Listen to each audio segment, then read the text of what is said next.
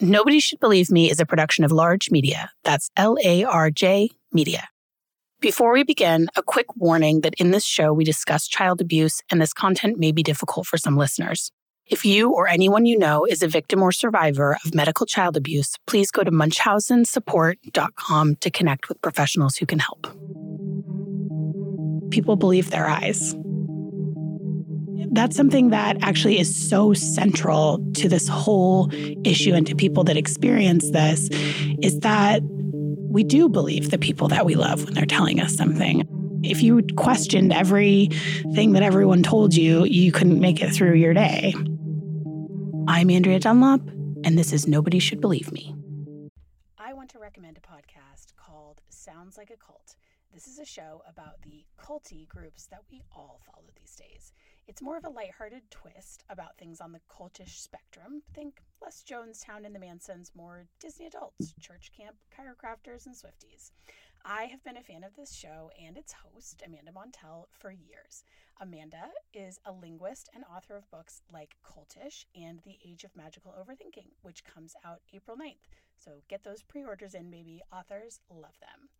Amanda is a brilliant thinker and brings a personal touch to this topic because her father grew up in the infamous Synanon cult. Each week, Amanda chooses a different fanatical fringe group from the cultural zeitgeist and analyzes it with the help of expert guests, listener call-ins, and juicy stories, as well as some fun games to figure out if the group of the week is a live your life, a watch your back, or a get the fuck out level cult. A few episodes that I think you would like are the Cult of Momfluencers, pretty sure you can guess the crossover there, and the Cult of Love is Blind, in case you, like me and my producer Mariah, are obsessed with this show. They have a lot of fun on this show, but they also handle more serious topics from time to time. And in fact, I am going to be on there with Amanda in March talking about the cultishness of Munchausen moms. We had a fascinating chat, so be sure to tune in for that. It was such a pleasure to be on with her.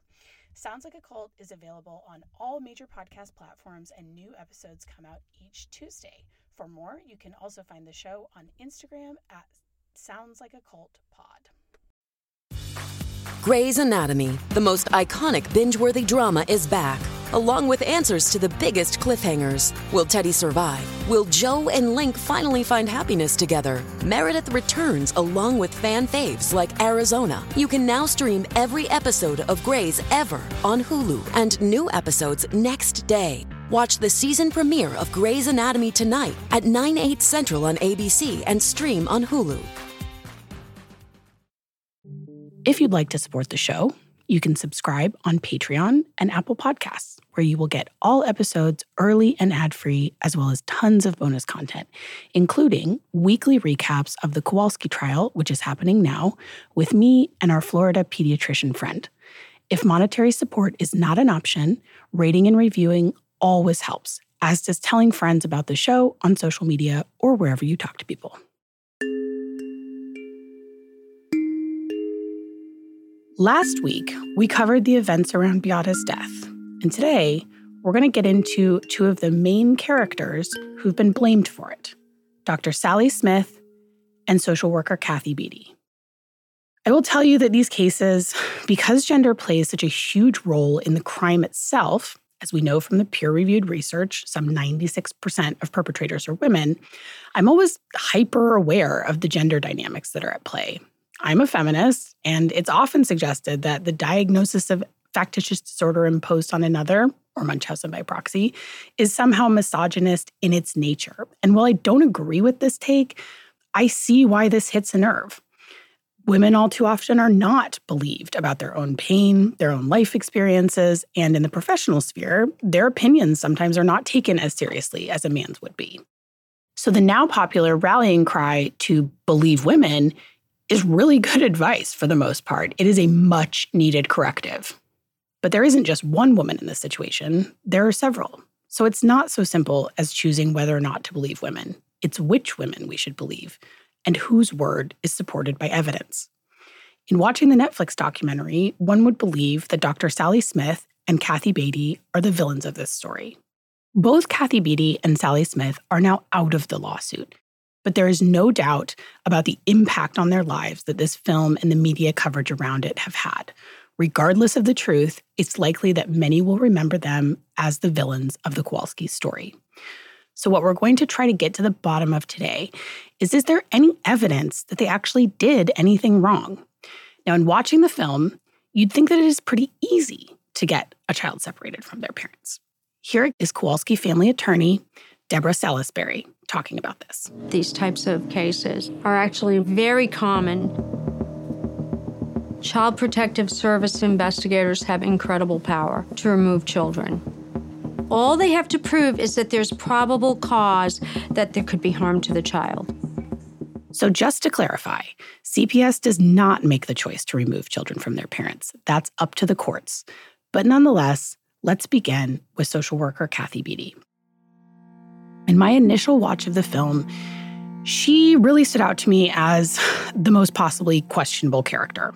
The film and much of the media coverage of this case focuses in on three big issues about Beatty: a previous arrest for child abuse and two incidences of behavior with Maya that may have crossed some lines while she was actually working with her at Johns Hopkins. So let's begin with the story of this arrest. Here's an account of it from the Netflix film. Please state your name for the record. Catherine R. Beatty. Something didn't seem right with her, so he Googled her name. The first thing that came up was she was arrested for child abuse. So here's an excerpt from a Tampa Bay Times story about this incident. My producer, Tina, is going to read it for us. The incident started when a boy, a client at the Suncoast Center for Community Health, walked into an office there June 12th, according to a police report. He then ignored a manager who asked him several times why he was there. What happened next stunned other employees, police said. The manager, Catherine Beatty, grabbed the boy's head, causing him to fall down, the police said. Beatty placed both knees on the boy's chest. The boy's face turned red, and he said he couldn't breathe. According to an affidavit, Beatty replied, "Yes, you can." So I'm sure, like most parents, I have a pretty visceral reaction to this story. Beatty was arrested on one count of felony child abuse. The charges were eventually dropped against Beatty, but as we've discussed many times on this show, charges get dropped all the time for myriad reasons. This does not exonerate her. And this conduct was bad enough that she was fired over it. So while there may not have been enough here for criminal charges, this is definitely upsetting. I want to say that I have met numerous child protection workers in the course of my work who are doing really challenging work, such as Susan Ryle, the CPS supervisor we spoke to about the Brittany Phillips case, and we're going to hear from a bit today. And many of them are really wonderful people, but the child protection system is a troubled and fraught institution, to say the least. So I don't have much more to say about this arrest, except that while it's probably not legally relevant to the current case, since Kathy Beatty has been dismissed, if I found out that the social worker who was watching my child had been previously arrested for abuse, I would certainly be pretty uncomfortable. So that's valid. So what actually happened between Kathy Beatty and Maya while she was at the hospital? One incident concerns some photos that were taken of Maya before she was released briefly from the hospital into her uncle's custody to attend a couple of doctor's appointments and a court hearing. Here is the depiction of those events from the Netflix film. Yeah, Kathy Beatty came over to my bed and she was like, if you want to go to the court hearing, I have to do this. So risk management made the decision to have these pictures taken of Maya? Yep. She removed my clothes. She was in her sports bra and a pair of shorts. Held me down, took photos of me. We took pictures of her arms, her legs, her face, and her stomach. I was screaming, crying, yelling no. She did not want you to take pictures of her like that, did she? She did not. I could not have made it any more clear. But you went ahead and took pictures of her anyway. Unfortunately, we did. What steps were taken to call the parents and ask whether you could take pictures of their child like this? We didn't call the parents. This is certainly disturbing to listen to, but it's my interpretation from the documents that they were taking these pictures because they needed a record of Maya's physical condition when she left the hospital in case there were differences when she returned. So, from the documentation, it appears that there were two options for having these photos taken. They could either drive Maya down to the DCF office and do it there, or they could do it at the hospital, where those around her were at least not complete strangers. And as to why they didn't contact the parents to ask them for permission, the parents didn't have custody of Maya at this time. The state did. Again, I understand why this episode could have been really upsetting for Maya and upsetting for her parents to learn about. But it appears that DCF was requiring these photos to be taken in order to release Maya from the hospital. So there we are. So the next matter are some disturbing allegations about Kathy Beatty's conduct with Maya. Here, again, is from the Netflix film. Kathy Beatty told me that I was going to go into a foster home. She told me that my mom was in a mental institution. She told me that she was going to end up adopting me. Did you ever sit Maya on your lap? Yes. Were you hugging Maya? I think that we provide comfort to a lot of kids. So probably while she was sitting on my lap, I'm sure I did hug her. Do you think Maya liked you? Truthful. Yeah, and I also think that there were times that Maya was very mad because I happened to be the face of the hospital. So there were several incidences during the course of Maya's stay at Johns Hopkins where Kathy Beatty had some physical contact with her, where she hugged her, where she had her on her lap, and in one instance where she kissed her on the cheek. Kathy Beatty has been dropped from the suit now, but the original charges against her framed these incidences as sexual assault. These incidents were addressed in Kathy Beatty's depositions, where she mentions that DCF does allow workers to have physical contact with children to provide comfort. So as with many things in this case, there's just no way for us to know. There's a situation where this conduct really could be appropriate. You know, as a parent, I obviously want to make sure that any adult who has contact with my kids isn't making them uncomfortable or crossing any lines. But, you know, my daughter hugs her teachers at preschool when I'm not there. She cuddles family members when I'm not present. Kids need affection, and this is recognized in the guidelines from DCF.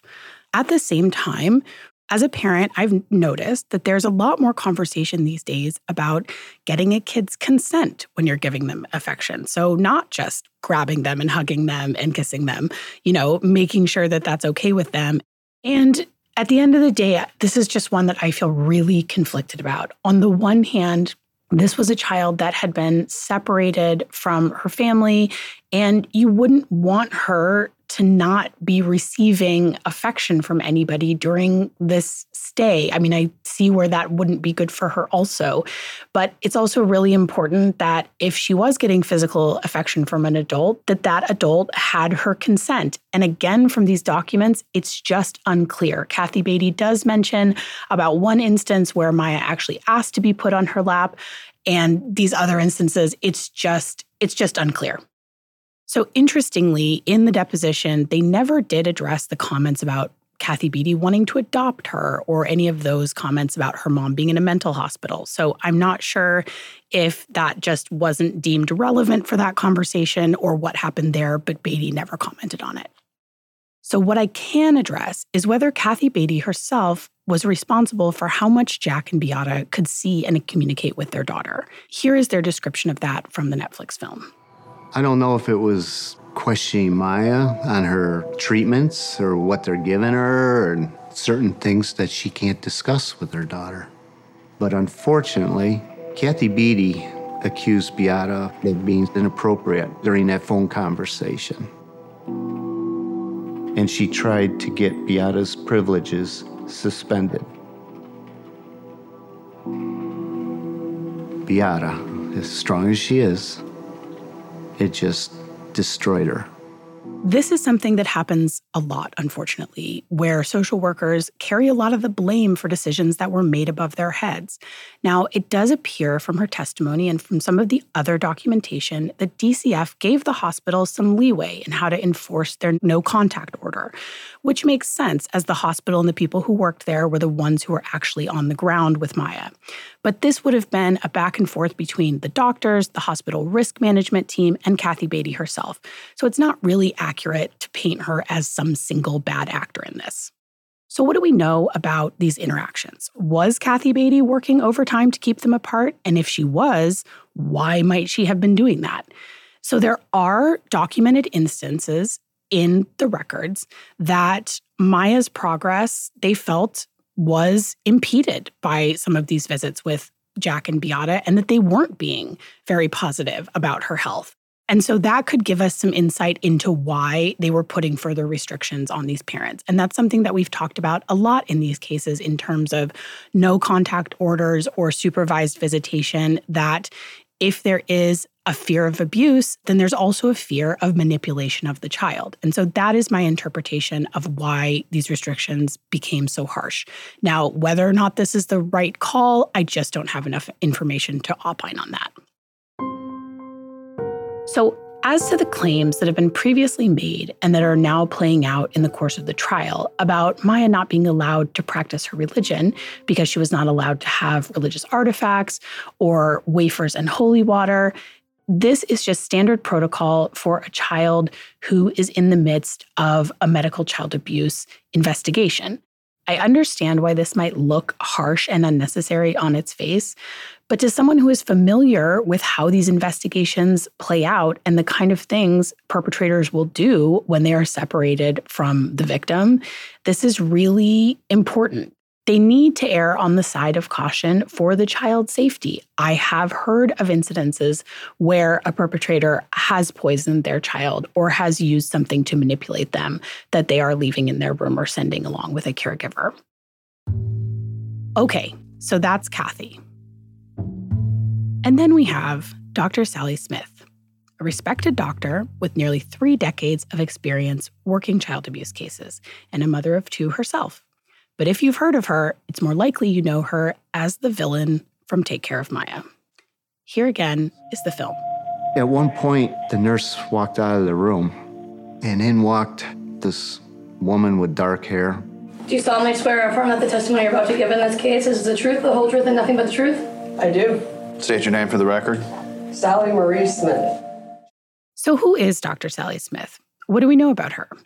She's the mother of 2 grown children and has clearly, with a glance at her resume, dedicated her career to protecting kids. She is not only board certified in child abuse pediatrics, she was certified in January of 2010, making her one of the first in the nation to do so.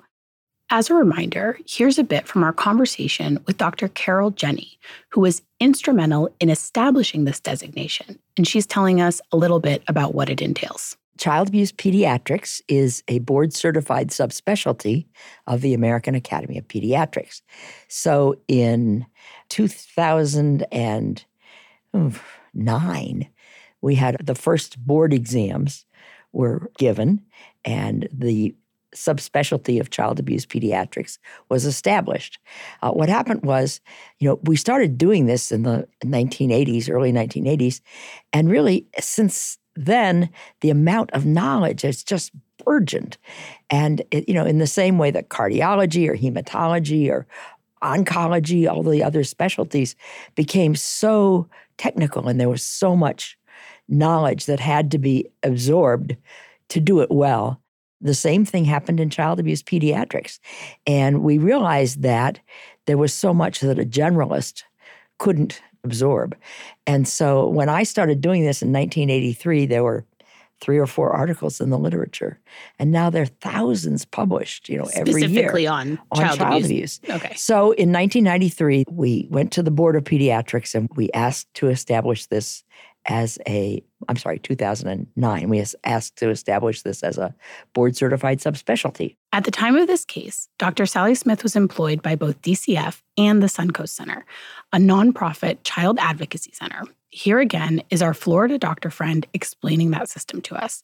And just as a reminder, the film's own production company describes this as a for-profit system. This concept of for-profit is not correct. The idea is that the foster system was privatized, meaning it was the portion of the system, the reporting system is that the foster care portion is now privatized. So it's under these blanket companies that are private organizations that per county, there's so many of these organizations that I guess are involved in actually, if a child is fostered or placed into foster care, that's when these private companies are involved.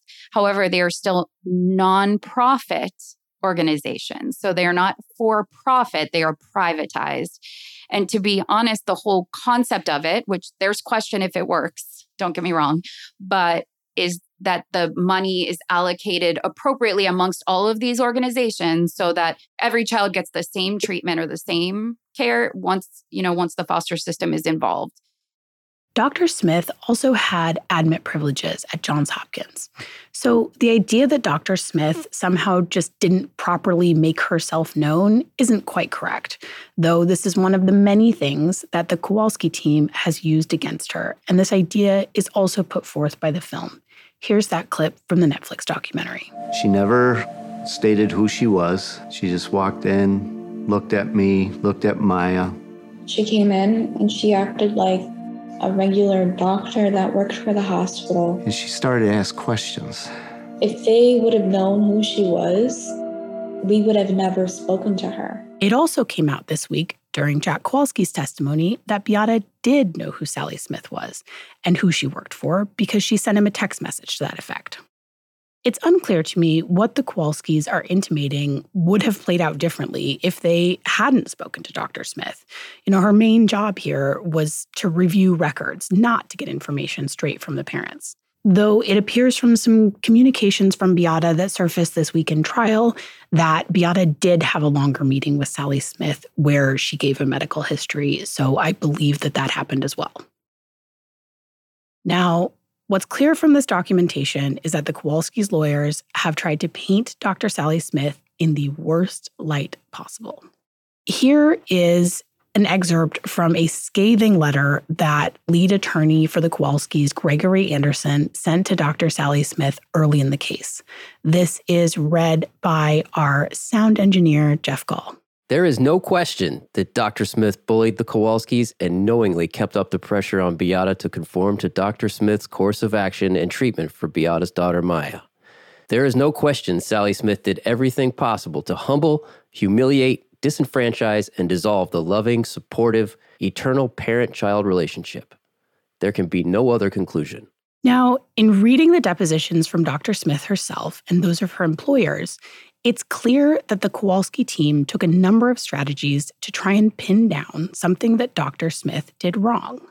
So one thing they accused her of was violating HIPAA by reading Maya Kowalski's medical records. And as is pointed out to him by her employers numerous times, records are not subject to HIPAA under the context of a DCF investigation or if an expert is called in for a consult about whether or not abuse might be happening. 2, they take great pains to make it sound as though Dr. Smith somehow just went rogue and ginned up child abuse accusations all on her own accord. The extensive documentation on this case does not bear that out. Johns Hopkins called it in, and she investigated from there. She found what she found. They make a big deal of the call from Tampa General, that's the one from Nurse Bonnie Rice, being screened out originally. So here are a couple of quotes from lawyer Gregory Anderson, the lead attorney in the Kowalski case, in his own words during the deposition of Lori Elbow, who is one of Dr. Smith's bosses. And this is one of his several attempts to really make something of this. Here again, our wonderful sound engineer, Jeff Gall. Are they allowed to dig up things and make an abuse case themselves? Go through records and put together a story equaling abuse when no one has complained of it? But of course, there had been complaints of abuse, both from Tampa General and the ones from Johns Hopkins, which are what kicked off Sally Smith's record review. Nonetheless, Anderson doubles down on this fictional scenario and asks her employee if Dr. Smith would be disciplined if she had done such a thing. Just so the parents of Florida understand this, just so the citizens of Florida understand this, Suncoast Center does not feel the need to discipline its investigators who go out to create child abuse scenarios. Madam Court Reporter, read my question back. It was such a good one. So again, there is no evidence that Dr. Sally Smith did anything to, quote, create a scenario. There were many doctors with concerns. Dr. Sally Smith collected as many of the records as she could and compiled first her primary report for the shelter review and then her longer 45-page report, which has so far not been released. But we know that it was her professional opinion that medical child abuse had occurred.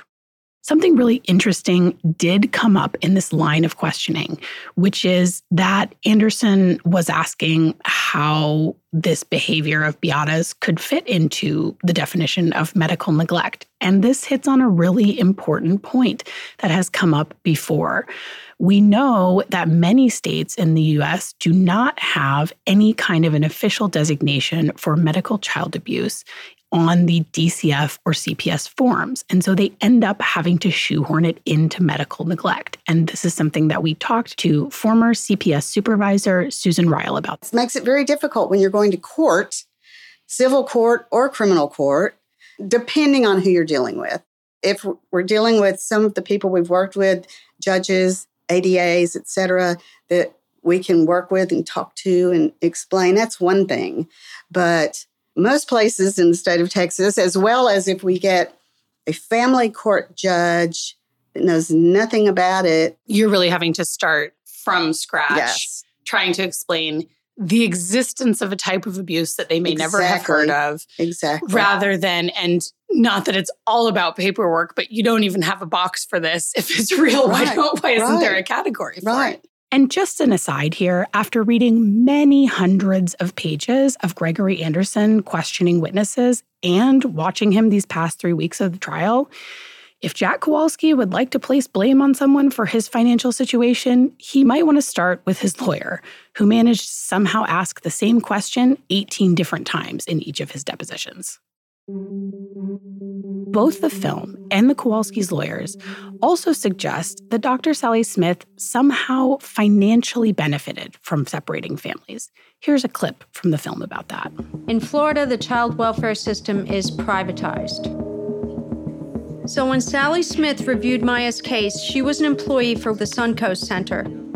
That center assists in investigating child abuse allegations in Pinellas County, where All Children's Hospital happens to be located. Children in Pinellas County are almost 2.5 times more likely to be removed from their families than the state average. I now refer to it as the child welfare industry.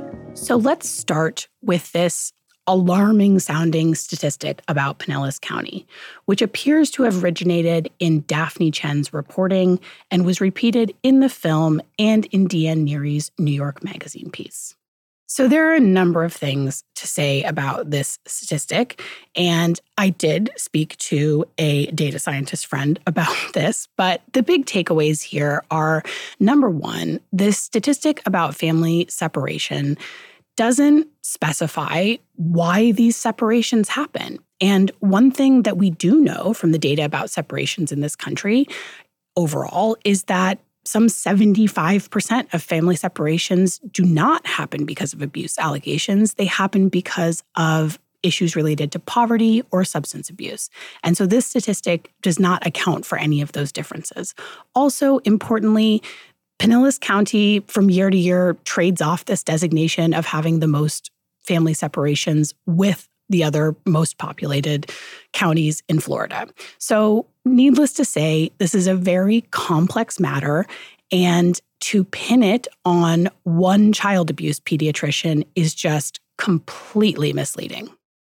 And while we're on the topic of financial incentive, let's talk about salaries, shall we? Because we do have some of that information. So at the time she was deposed, Dr. Sally Smith reportedly earned a combined $185,000 for her work on behalf of DCF and Suncoast, who jointly paid her salary. So this is a good salary, but it's not megabucks for a doctor with almost 30 years of experience. And the reality is, people don't go into this line of work to make the big money.